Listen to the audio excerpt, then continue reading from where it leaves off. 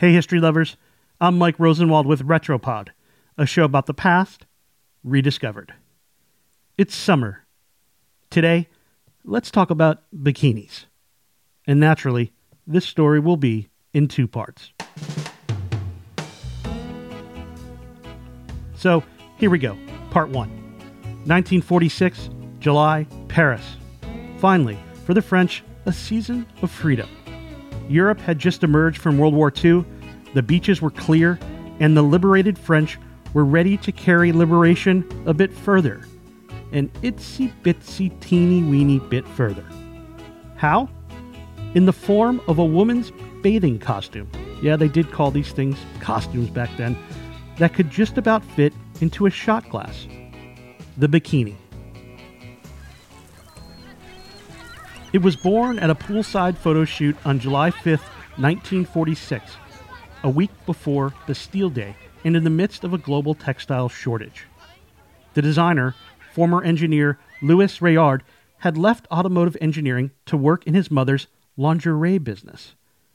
In the heady months after the armistice, he was in an arms race with another designer to create the world's smallest swimsuit.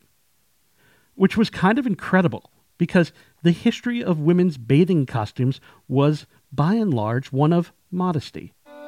You might even call it a cover-up. Victorian women who dared to bathe in public did so in long smocks that were only distinguishable from their daily wear by the fact that they were dripping wet. But hemlines slowly crept up, necklines slipped down, and sleeves retracted over the shoulder.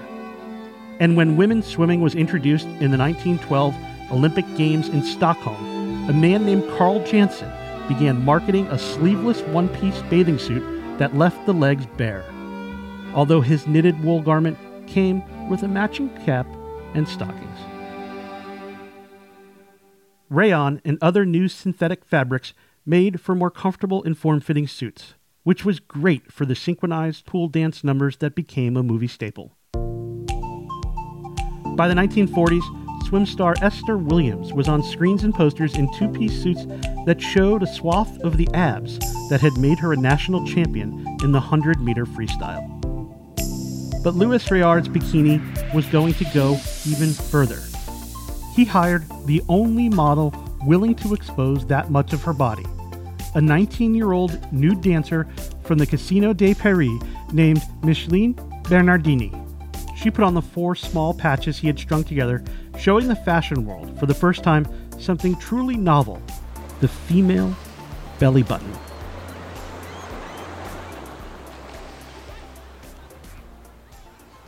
Okay, now part 2. This part is, how to put it, brief. At first, the bikini was more of a sensation than a success. Some photographers and models did dare to show the suits, but it was slow to break through the modesty barriers on European beaches, much less in the post-war United States. Many commenters condemned the look, and plenty of communities banned it.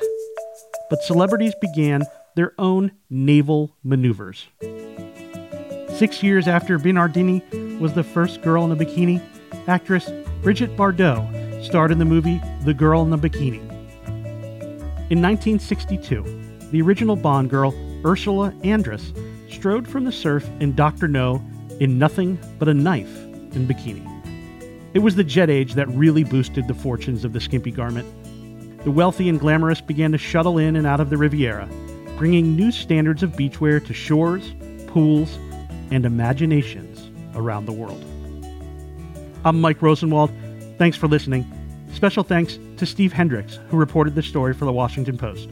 And for more forgotten stories from history, visit WashingtonPost.com/retropod.